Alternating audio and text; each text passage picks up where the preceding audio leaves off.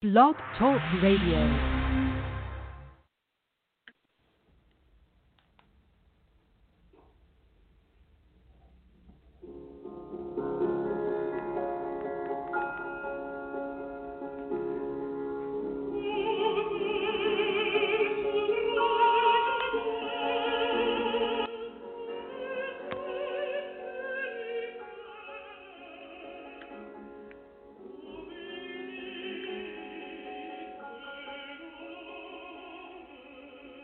Good afternoon and welcome to Across the Arts with Patrick D. McCoy.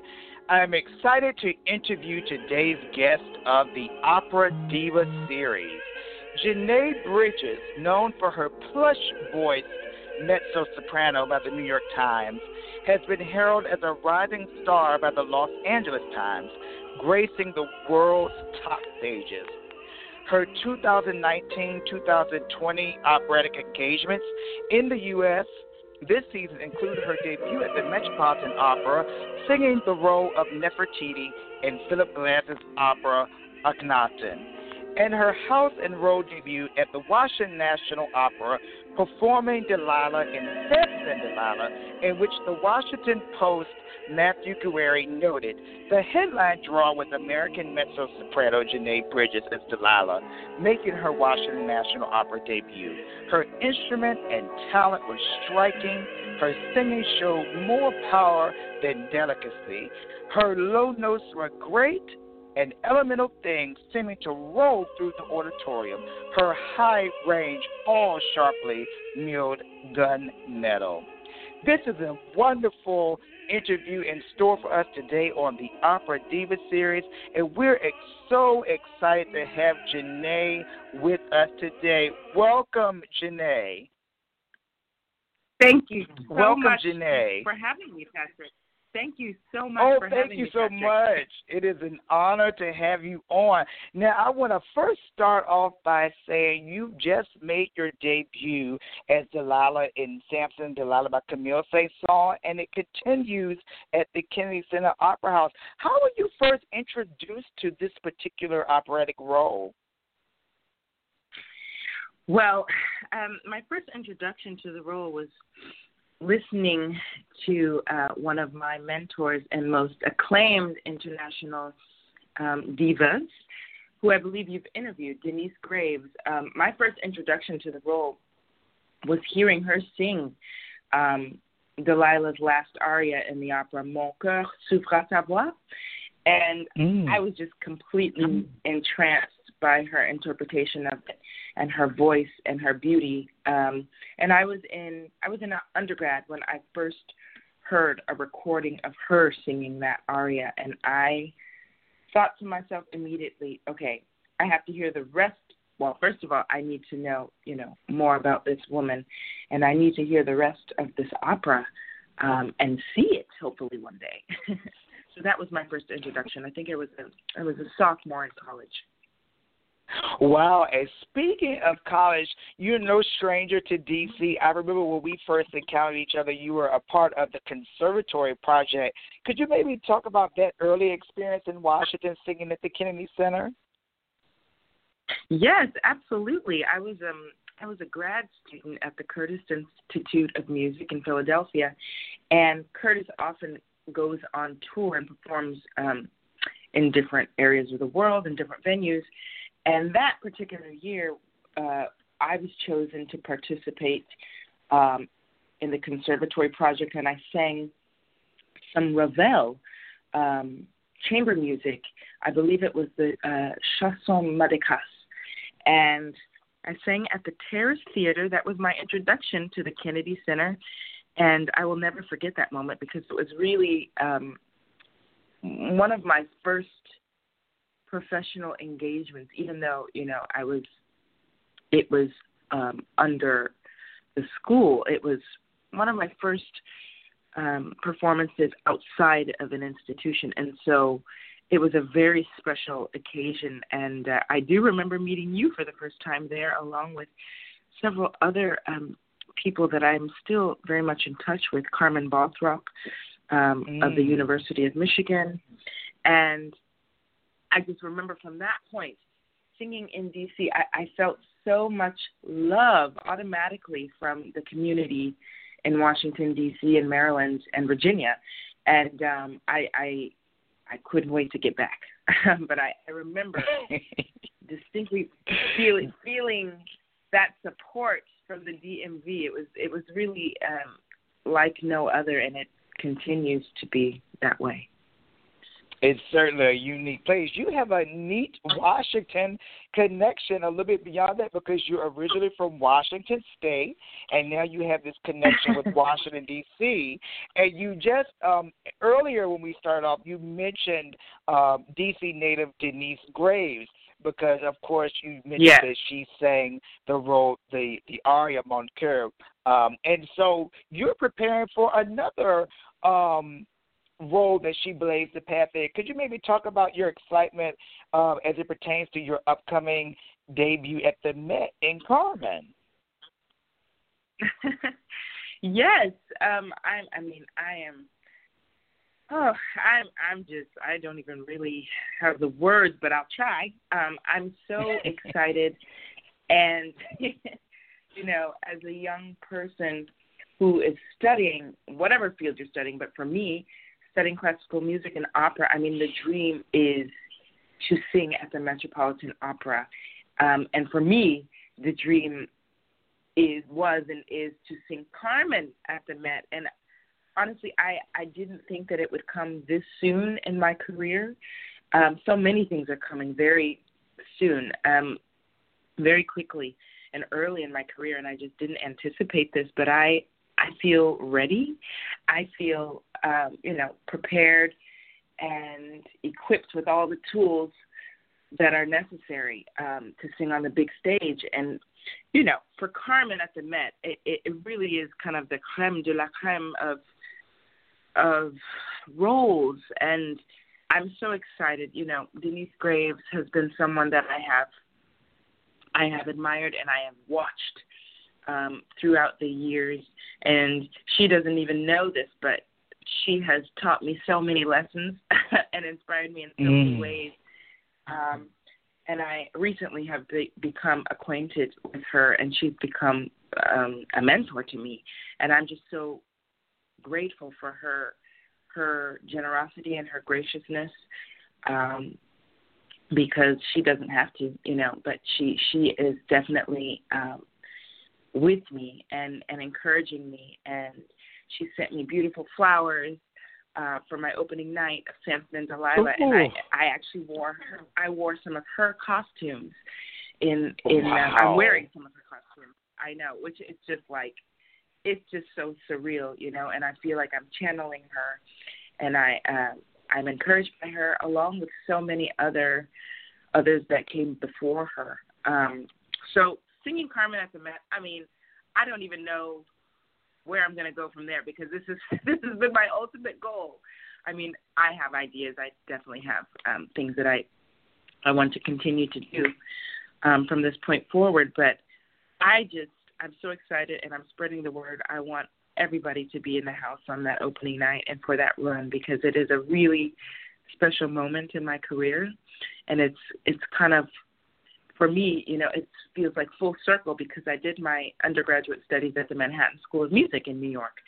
So to come back 10 years later, a little over 10 years later, and be singing the title role of Carmen at the Met, it's just a test to my hard work and also to all of those who have supported me along the way, and it really all started in New York. Yeah. Wow. Well, let's go back a little bit further. I happen to be surfing on the internet like I typically do, particularly on Facebook, and I ran across this video of you singing at a church. I think it's your church, Bethel AME, and you were singing "Great Is Thy Faithfulness," which is just, one of the most beloved, traditional hymns. So I wanted to know, could you take me back to your early childhood and maybe talk about some of your early musical experiences, whether it was your family or the church? Talk to me about how you really began to be interested as a young person in music. Yes. Well, first of all, I have to say I love that you came across that because I didn't even know that was out there myself. But you do your research. I love that. My introduction and my background to music really all started in the church. I sang in the church choir from about 4 years old, the children's choir, and then I graduated up to the young people's choir. And, church, singing in the church was really my foundation to music. And, in fact, my father, Edward Bridges, has sung in his male choir at the church called the Sons of Thunder for about 35 years. So my father was always, I grew up seeing him in the choir stand singing, and he was really my first introduction to hearing music and being inspired by it. And he still, to this day, sings in that church choir, and they tour and they sing really beautifully. So, I started singing in the church choir, and then my parents, who are still in Washington State, when they moved into our new home, the previous owner left a piano there, and he said, I'm going to come back and pick it up. Well, 3 years had passed, and I was 3 years old, and I was banging on that piano every day. And the previous owner came back and said, I'm ready to pick up my piano. And my parents said, well, either you're going to pay us for storing your piano for 3 years, or you're going to leave it here with us because our daughter has taken a liking to it, and we're putting her in piano lessons. And those are your options. So he ended up leaving the piano. He gave it to us, and I started to take piano lessons. I think I was about 4 years old, and I actually started taking piano lessons privately and with classical music. So classical piano has always been in my background, and I still play. I'm a bit rusty, but I played from about 4. I studied from about 4 to all the way, to when I graduated high school, so 18. So classical piano was also a part of my foundation, and I didn't actually start studying. My introduction to classical voice came much later, and that was when I was about a senior in high school, actually. I auditioned for the high school choir because I had an arts elective that I needed to take in order to graduate, to fulfill my requirements. So I auditioned for the choir. I got in, and my choir teacher immediately identified a natural gift in me, and she suggested that I start studying classical voice privately. So I did that, and I just completely fell in love with this new form of art. Like I said, I grew up singing in the church, so an AME church, so we did a lot of hymns. We did some gospel too, but mostly hymns. And you have the old ladies and men singing in this.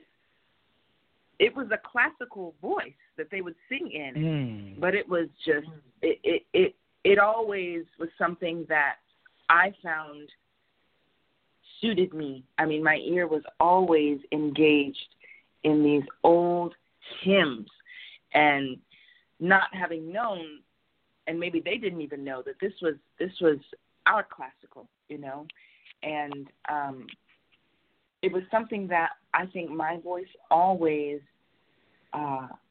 tended to.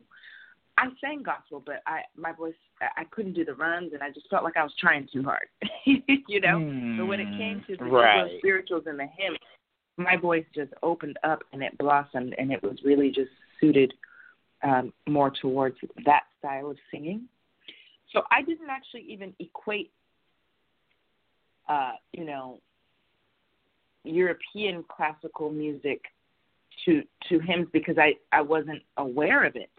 And so when my high school teacher introduced me to this classical music, she was like, wow, the voice is already there. Let's maybe just take some lessons and see where you can go with it. So I did, and I just, my world completely opened up. Wow. So speaking of spirituals, I have a clip of you singing one of my favorite spirituals, I Couldn't Hear Nobody Pray. So I'm going to play a little bit of this, and people can get a contrast in your style in the spiritual. So I Couldn't Hear Nobody Pray.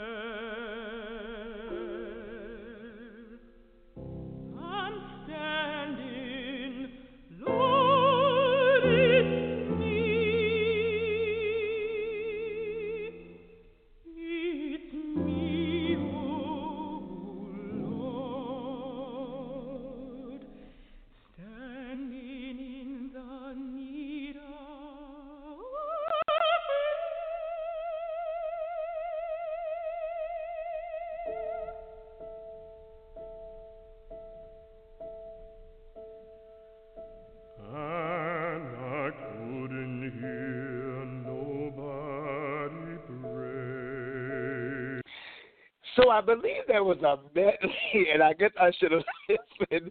So the first part, Janae, that's it. Could you maybe talk about, I think it started out with you singing, gosh, I just was listening to the, it was a medley, but I couldn't hear the other voice. Let's see. We'll come back to that. But at any rate, so you've had a wonderful opportunity to sing. Right, thank you. But the first part, it sounded like a different spiritual. Then the gentleman came in after with the medley, so I was trying to get the first part. Yeah, let's see. But we'll come back. So at any rate, okay. you sing a variety of music. You sing opera, you sing spirituals and hymns. But let's talk about something that just happened. Congratulations on singing at your first NBA game. Can you maybe talk about that experience here in Washington? Yes, absolutely. So yesterday, on March 8th, I sang the national anthem at a Wizards game, and they played the Miami Heat, and it was a very special moment for me. It was my NBA debut, I like to say, and I just had so much fun, to show this arena what I do, and introduce them to those who haven't been introduced before to the world of classical voice. And the reception was magnificent. I mean, I really wasn't sure what to expect, but they absolutely loved it, and I felt like I represented myself and classical music well. But it was a special moment for me because, as many might know, basketball was something that I played, and I still play. For leisure, but basketball was a big part of my life. I almost went to college to play, but there was an unfortunate incident which in the end caused me to choose, and I chose singing, which I think I made the right decision. But at the time, it was devastating. But basketball is still very much a part of my life, and the fact that I was able to meld both parts of my world, the sports world and the music world, it was a very exciting moment for me. And my brother flew in from Atlanta, and I had some friends there, and it was so exciting. And to also represent the Washington National Opera was a lovely thing, and so hopefully I attracted some new opera comers and interest, we'll see. Okay. Congratulations. Now, when you spoke just now of your brother, I must say one of the things that really impressed me was following your Washington National Opera debut on the opening afternoon of Samson and Delilah. You had a wonderful reception hosted for you. And the thing that really stood out to me was the support of your family, especially your mother. Could you maybe go into a little bit more depth about, the network that you have with your family, how they've supported you over the years? Yes. Well, my network, my village is deep. It is very strong. It's I'm just so grateful. My parents have been so incredibly supportive from day one, and I mean day one of my life, but also day one of my career, And when we all found out that I had this voice in me, they didn't second guess me. They didn't doubt me, and they didn't say, "Oh, this music thing, you can't do that. Get a real job." They didn't say that. They said, "Well, let's see how far we can go." And so my family and my village is just so supportive, but it does start with my parents, and especially my mother. She is I like to say she's the real diva because she has such a great personality and one that is suited for the big stage. But both of my parents, they're so complimentary to each other. My dad is the rock of the family, and he is just so grounded and supportive and a hardworking man. They have sacrificed so much of themselves for each and every one of their children. And my dad was in the military, so he has roots all over the world. My parents met in Germany. They were stationed in Hawaii, Virginia, everywhere. And they're originally from the East Coast. My mother is from Baltimore, Maryland. So her roots, our roots here are very strong. And everybody came out for my opening night. They showed up and showed out. And my father's from Georgia. So we have roots down there. And they just do such a good job of maintaining relationships, and that is something that I've learned watching them and shadowing them my whole life. And it's just so important to do that because, as we know, life is short, and loving on those who are here is very important. And for me, I've been given this gift from God. It would just be absurd for me to keep it to myself. So I make it a point to invite my family and friends whenever I can, and I also make it a point to make it more affordable. I try to collaborate with every opera company that I'm at to help make it affordable and accessible to everybody. So I'm just grateful for my support. I think I had like 100 people come to the opening night of Samson and Delilah, and I have an aunt, my Aunt Mary here. I have several aunts and uncles here, but my Aunt Mary here is very much affiliated in D.C. and Maryland, and she spread the news at her church, Alfred Street, and everywhere. And I'm just grateful, I have my support system is extremely strong, and I'm grateful, I'm very grateful, but it really does start with my parents, And Thank you. Also. Speaking, my brother came to the game. They fly out whenever they can, and I'm grateful that I don't have jealous siblings because that's actually a thing, when someone gets accolades. It's not always the case that you have supportive siblings, so I'm grateful for their support. Thank you. And speaking of support and village, you also have a great village in terms of your colleagues. And even though I didn't mention this prior, it's something that I noticed that you had the opportunity to sing on a very special concert that was kind of put together and curated by tenor Lawrence Brownlee. It was called Giving Voice. What is it like to be able to collaborate with such talented singers on one program like that?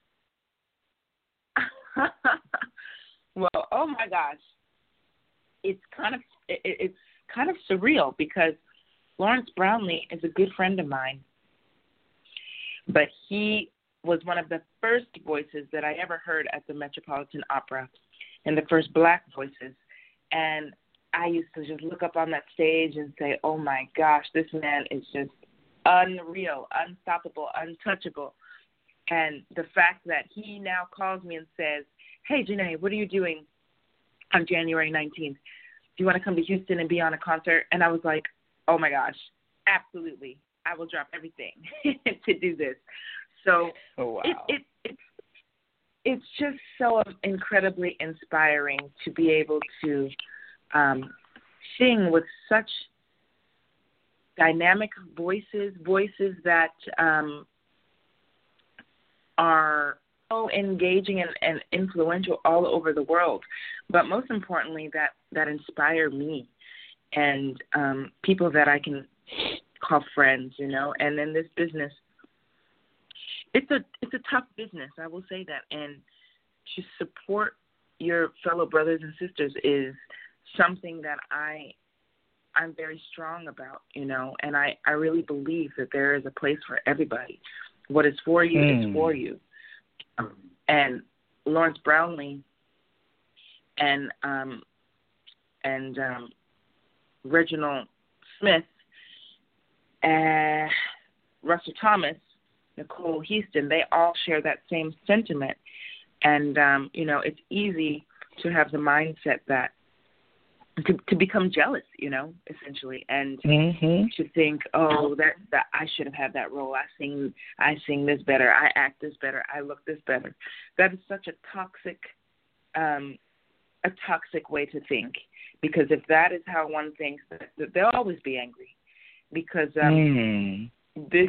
this business competitive, but it's also, you know, you can't control the things that are happening. All we can control is ourselves, and all we can do is be prepared, take our voice lessons, our language lessons, and just be ready, you know. And for me, I am grateful because I feel like I've put in the work, and I'm being rewarded for it. But it didn't necessarily, and it doesn't have to be that way, because if I'm not ready, then none of this would be happening, you know. So, yeah, I always encourage people to not hate, you know.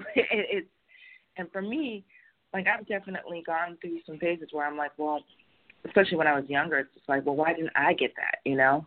I deserve that. But even though you might deserve something, it just might not be what they're looking for, and that's okay.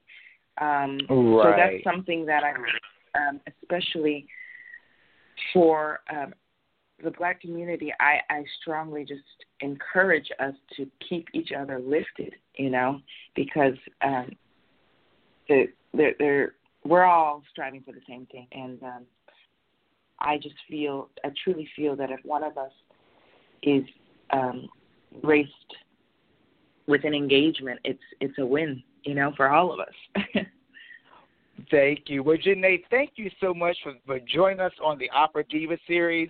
And as we wrap up, I just want to mention that you're about to do a master class at Howard University on Thursday, and that will be a wonderful way to see students, you know, being prepared and as they pursue careers in classical music and just the path to being a professional musician. So, Janae, again, thank you so much for joining us on the Opera Diva series. And as you're ready to leave, I just want to share with the audience the fact that Janae will continue to sing the role of Delilah at the Kennedy Center, which runs through March 21st. And if you want tickets, visit Kennedy-Center.org. Again, Janae, thank you so much for joining us today. Thank you so much for having me, Patrick. It has been such a pleasure. Thank you. Again, this is Patrick D. McCoy, the host of Across the Arts, and you've been listening to the Opera Diva series on Blog Talk Radio. Again, I interviewed the acclaimed mezzo-soprano, Janae Bridges, who is currently singing the role of Delilah in Samson and Delilah by Camille Saint-Saëns with the Washington National Opera. Again, I am your host, and have a great day.